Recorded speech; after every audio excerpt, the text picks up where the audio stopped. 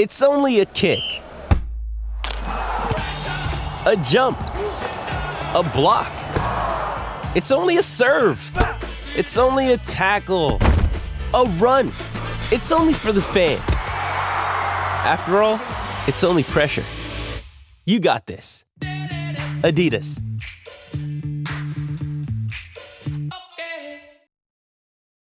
Does Monday at the office feel like a storm?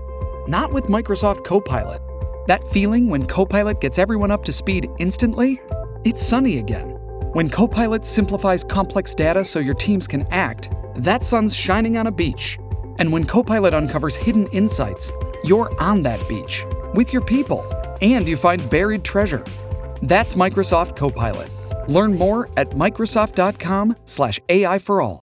Getting engaged is a moment worth cherishing. A one-of-a-kind ring that you design at Blue Nile can help your love sparkle. Just choose your diamond and setting. When you've found the one, you'll get it delivered right to your door. Finding the right engagement ring can be nerve-wracking. At Blue Nile, you'll have the expert guidance needed and a diamond guarantee that ensures you're getting the highest quality at the best price. Cherish all of life's moments and save up to 30% at BlueNile.com. That's BlueNile.com. You're listening to Hurrdat Sports Radio. Everybody is trying to see if Nebraska could pull the major upset on national TV here today. Nisley out top with 15 to shoot. Dribbles against Clark. The right elbow. Shelley throws down low. Markowski kicks it out to Jazz. Knocked away by Marshall. 7 to shoot. 6 to shoot. Shelley for three. Betcha! Huskers take their first lead of the game with 30 seconds left. You betcha! Huskers take the lead over second-ranked Iowa. 30 seconds to go, and they are going crazy at PBA. Listen to this crowd.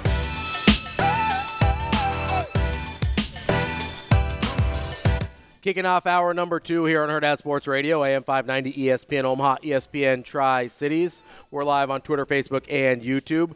That's DB. I'm Ravi Lula. We are joined on the Warhorse Sportsbook Hotline by Matt Coatney, play-by-play voice of Nebraska women's basketball. Matt, how are you this morning?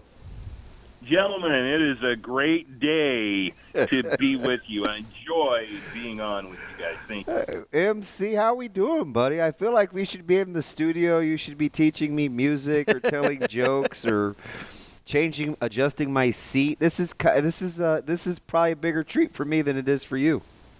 And, you know, I enjoy our football broadcast so much because DB doesn't realize he's on the radio. He thinks he's a public speaker because he's working the room. He's looking at Sharpie, then he looks at Benny Mac, then he turns to the back row and looks at me, then he looks at the field like he's addressing the game officials. Your eye contact on radio is first team All-American. It's a bad habit. I'm telling you, Coach, I got it from my dad. He's like, you need to look at who you're talking to so they know you're talking to them. So I'm constantly doing that. I apologize. No, it's the greatest thing in the world. It makes me pay attention. I can zoom off into space. I'm like, nope, DB's going to look at me. And you're like 15 feet's an exaggeration. You're like 6 feet above me in the catbird seat, too. So I'm like breaking my neck. I'm like, Coach, what do you think? Like, what are you seeing? Well, Matt, I'm glad that he's not just helpless with me and that his other jobs, people have to help him with menial tasks like fixing his chair height and stuff as well. Have you ever set the chair after Damon Benning? I mean, he's well aware. I'm a high chair guy. Oh, yeah. I used to go at the old studio. I used to just ride that thing down like an elevator, just like all the way to the bottom floor. Yeah. He's basically standing up. I don't know why he has a chair. You have got to have been a veteran of spaghetti westerns in order to get in a Damon Benning chair. I mean, you could be a professional rodeo rider if you can follow Damon Oh. Do you remember that first day? Limbo underneath the height of that chair every time. I wouldn't even have to duck. I'm just walking right under. This is a couple of years ago, and Coach's like, who's sitting in the high chair? I thought it was a joke the first time I came in after DB was in our studio. I'm like, nope, that's just how he sits. I'm sorry. I'll get better.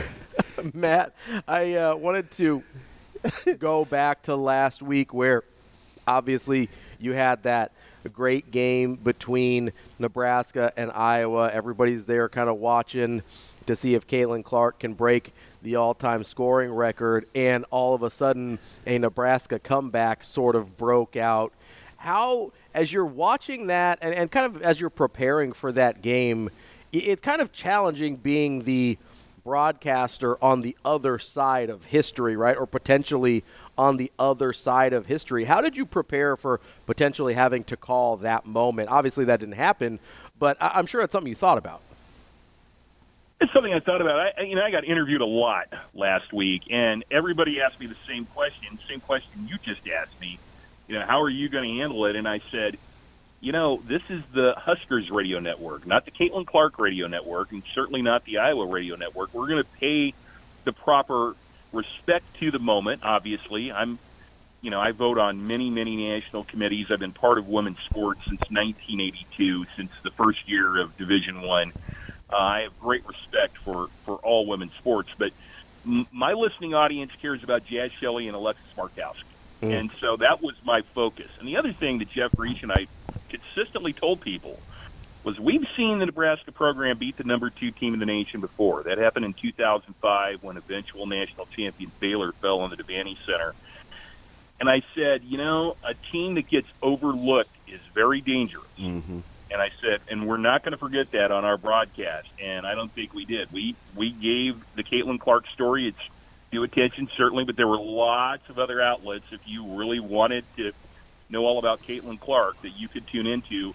We wanted to make sure the Nebraska story was well represented and well covered. This team is a perfect example of expectation levels kind of being fluid. I thought, and you and I talked about this, I think early on I was like, oh my gosh, this Nebraska team may be better than I thought at this particular juncture from what I thought during the regular season. And as it's playing out, you have the big win, and most recently you're in Columbus and kind of took that one on the chin. And Ohio State is good. That was the only other team at the time to have beaten Iowa. When you're looking at staying in the moment, where is this basketball team relative to what you thought you were getting at the beginning of the season?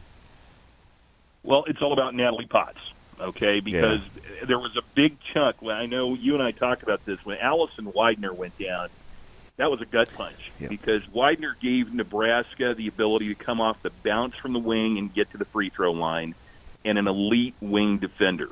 You don't just replace those people. What we didn't know at the time was the impact that Natalie Potts, at the time, what I call a 13th grader. You've not seen him play in a college game. Missouri State High School Player of the Year, but I looked at her early in practice and said, is going to have to gain at least 10 pounds before she can post up anybody in the Big Ten.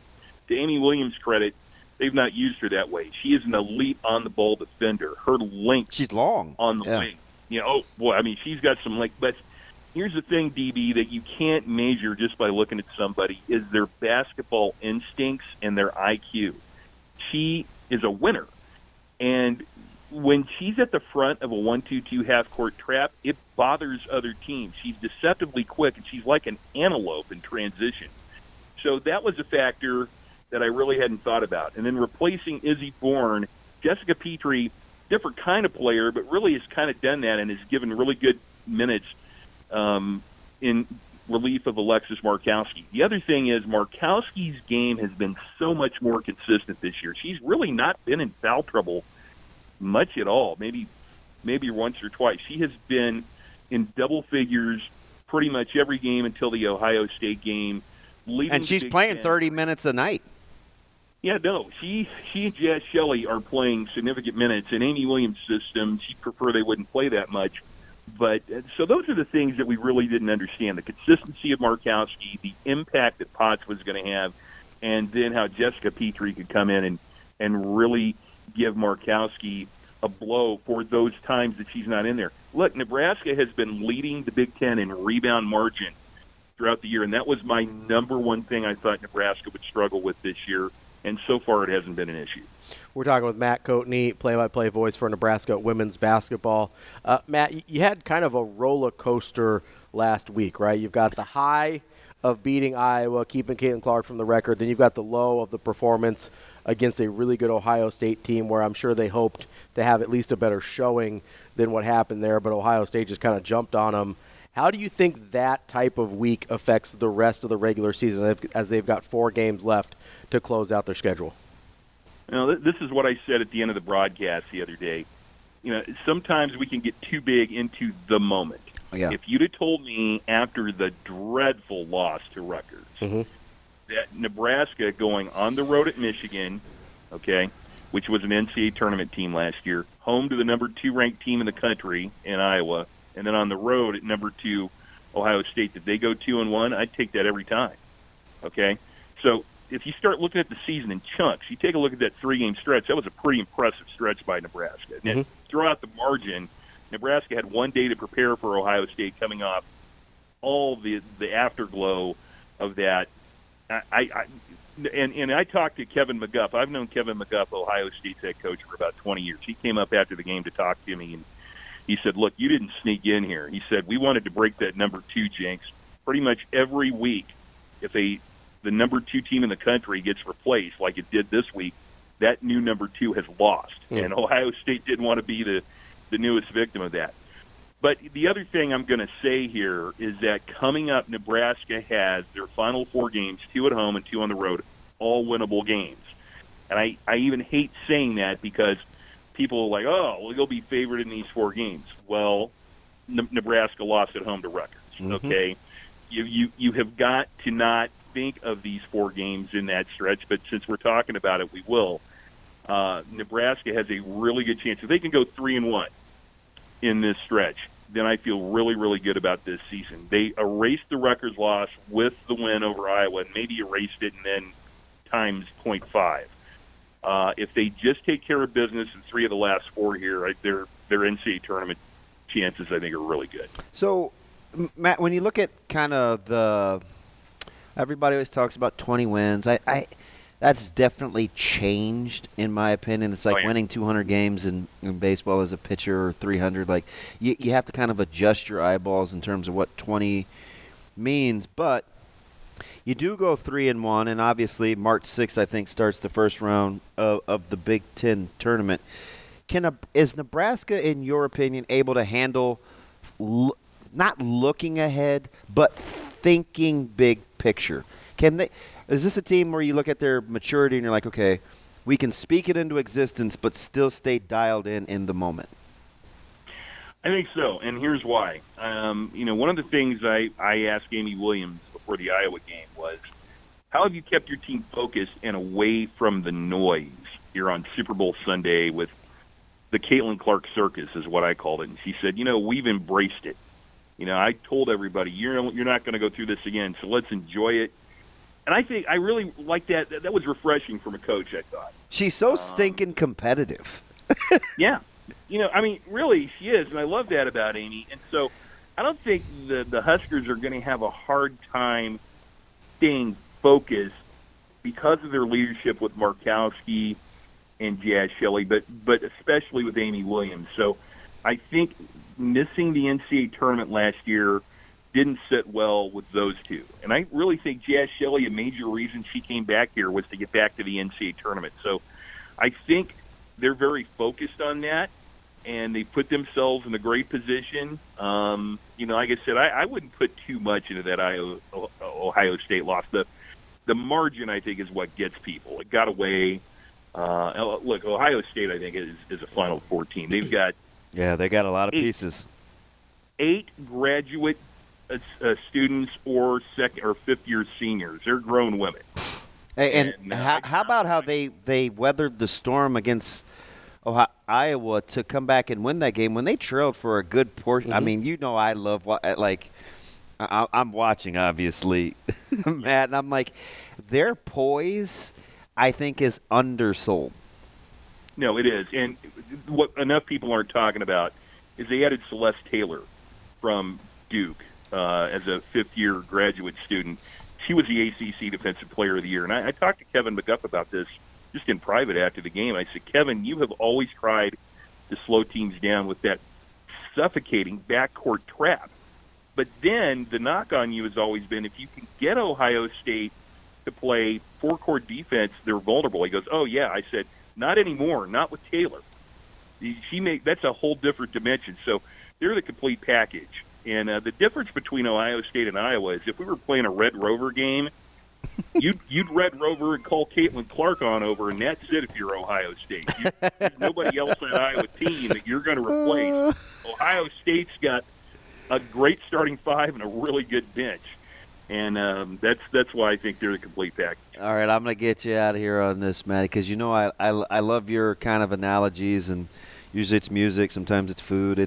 You're just creative. I refer to Jaz Shelley as kind of this reluctant superstar, right? She's very other-centered. She's super good-natured. People forget she was a 4-star coming out. She's very, very capable.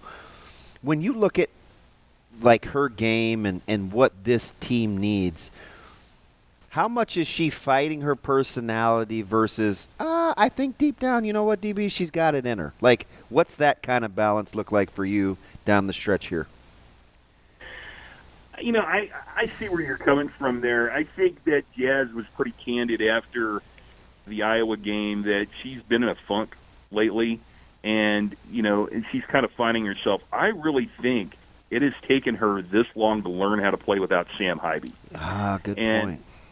You know, I think sometimes, you know, you can have great players around you, but if you're not used to playing with them, you kind of have to relearn how you do things. And I don't think Jazz necessarily is a reluctant superstar. I think she's trying to figure out how she does that with the group of people around her. You know, Darian White has been out the last couple of games or been limited due to injuries. So there's been some different pieces in that backcourt. But, you know, sometimes you have to kind of find your way before you remember who you are. And I think what really is helping Jazz right now is that her grandparents are here and her mom is in country. And they're going to be here through the Big Ten tournament. Oh, nice. And you can just see a calmness with Jaz Shelley with her family here. And I think that is something else. And also never forget, Izzy Bourne, you know, went on and played in the pros, and that's a similar-aged Aussie. And Jazz hasn't had her around this year. So it's been an adjustment period for Jazz. Happy she's come back. I really think that Iowa game gave her a huge boost that, hey, I am who I am, and this is how I do it. So that's what I think that we're going to see. Missing 25 minutes from Darian White too, like that. That's a good point, man. I don't want to undersell that. She logs heavy minutes. And you know, and Darian wanted back for that Iowa game. I think probably most people would have set out that Iowa game. You know, Darian went out there, looked like the Bionic Woman out there with that leg wrap on. But, yeah, tough. Yeah, I could drop the Bionic Woman. There's people out there going, "What is he even talking about?" Like, hey, I actually. So when I first started streaming, one of the there's 3 things that I went back and watched: The Incredible Hulk, The Bionic Woman, and The $6 Million Man.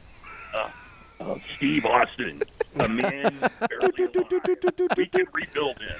One of the greatest openings in television history. Are you kidding me? That was great. Maddie, shout out Lindsey Wagner. Let's go. Absolutely. Appreciate you, MC. Hey, you guys are the best. Thanks for having me on. That's Matt Coatney, play-by-play voice for Nebraska women's basketball. That last few minutes there was just a couple of old dudes remembering stuff that I wasn't born for. Oh, man, the Bionic Woman, that was legit. I'm aware of the $6 Million Man. Like, I know the opening and stuff like that. I didn't really Oscar watch Goldman? it. I'm aware of the Incredible Hulk because Sasquatch. Lou Ferrigno. I was like really into bodybuilding for a while, so I got the Lou Ferrigno deal. It's a great television show. Did I ever it tell was you a great viewing night. That I was in the same room as Lou Ferrigno once? What, were you guys like benching together? No.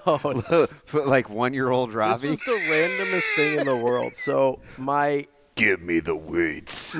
My ex before. Was he at Comic-Con? No, he was over. I met him at. Oh, go ahead. No, go ahead. I was going to say, you mentioned Comic-Con. I met him at a World of Wheels. Wow. No, he was over here across the street at a wedding. At this hotel over, I think the embassy over here.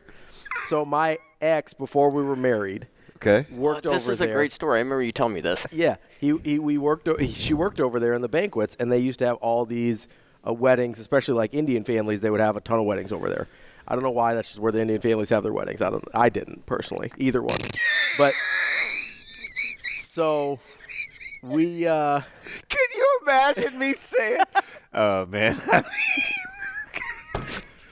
That's where all the black people get married, man. I mean, I don't know why, man. That's just where all the brothers get married. It just is. Like, I don't know. They like the Embassy Suites over there for some reason. But I don't even know where that would be.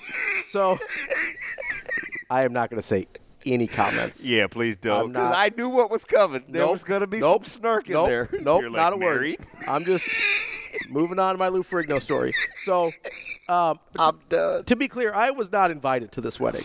My ex is just working the wedding. You right? weren't like the others? And so she texts me and she goes, "Hey, there's an Indian wedding going on here. You should come crash it." Were you offended? No, I wasn't at all. I was like, absolutely. My first question was open bar ? Because I mean, like if you can get a drink, it doesn't matter if you kick you out or not. Like worth the time, right? So I like get all suited and booted and whatever. Like I get all dressed up and like wearing the suit and everything. And I roll up to the embassy to go to this wedding. And is this pre-wedding crashers?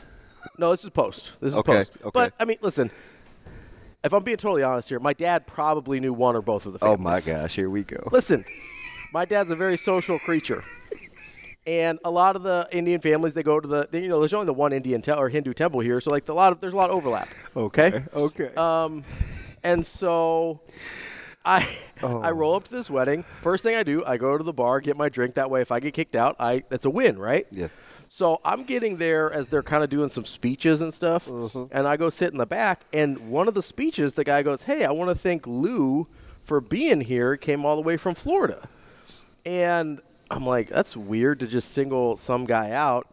And then Lou Ferrigno stands up out of the middle of 400 Indian people. You've got the Incredible Hulk. I might have just killed Damon.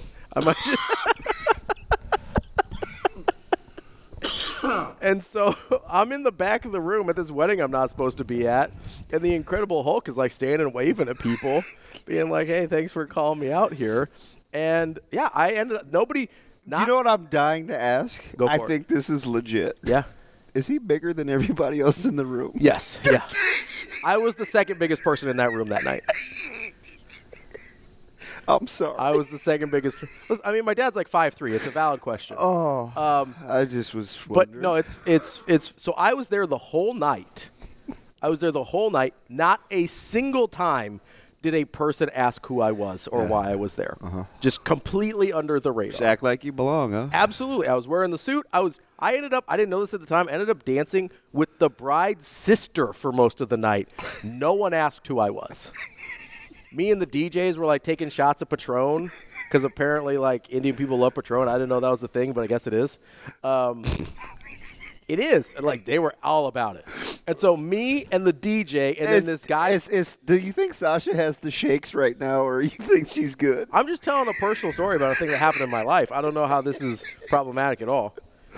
I would not have guessed Patron. I wouldn't have either. But it was like the thing that everybody, because I was sort of a hit at this wedding. So a lot of people were like, "Hey, let's go get a shot with this guy."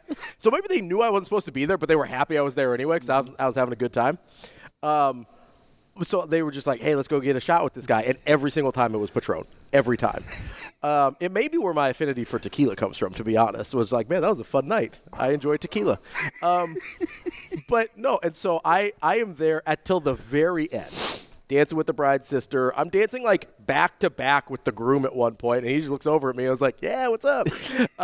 No one ever asks who I am. So I'm there, and I am not well to drive home, right?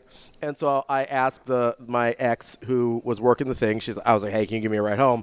And she's like, "Yeah, but I got to clean up and stuff." So I'm just drunk after this Indian wedding, helping like stack chairs and stuff in my suit, and then I get a ride home. But that's how I met Lou Ferrigno.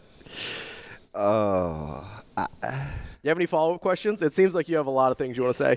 I'm glad it's just not always me like that steps in it during story time. How did I step in it? I thought that was a flawless story. I didn't think there's anything weird that happened there. No. That's true. All of that happened. No generalizations. No. It's not generalization. All those things. Stereotyping. Nothing. There's no generalizations. All those things actually happened. No, I'm with you. All facts. You didn't get Lou mad or anything, did you? No. We wouldn't. We wouldn't like it when he's angry, right? Exactly. Coming up next, probably more of the show, unless they kick us off the air. That's DB. I'm Ravi Lula. More Herd at Sports Radio. Coming up next.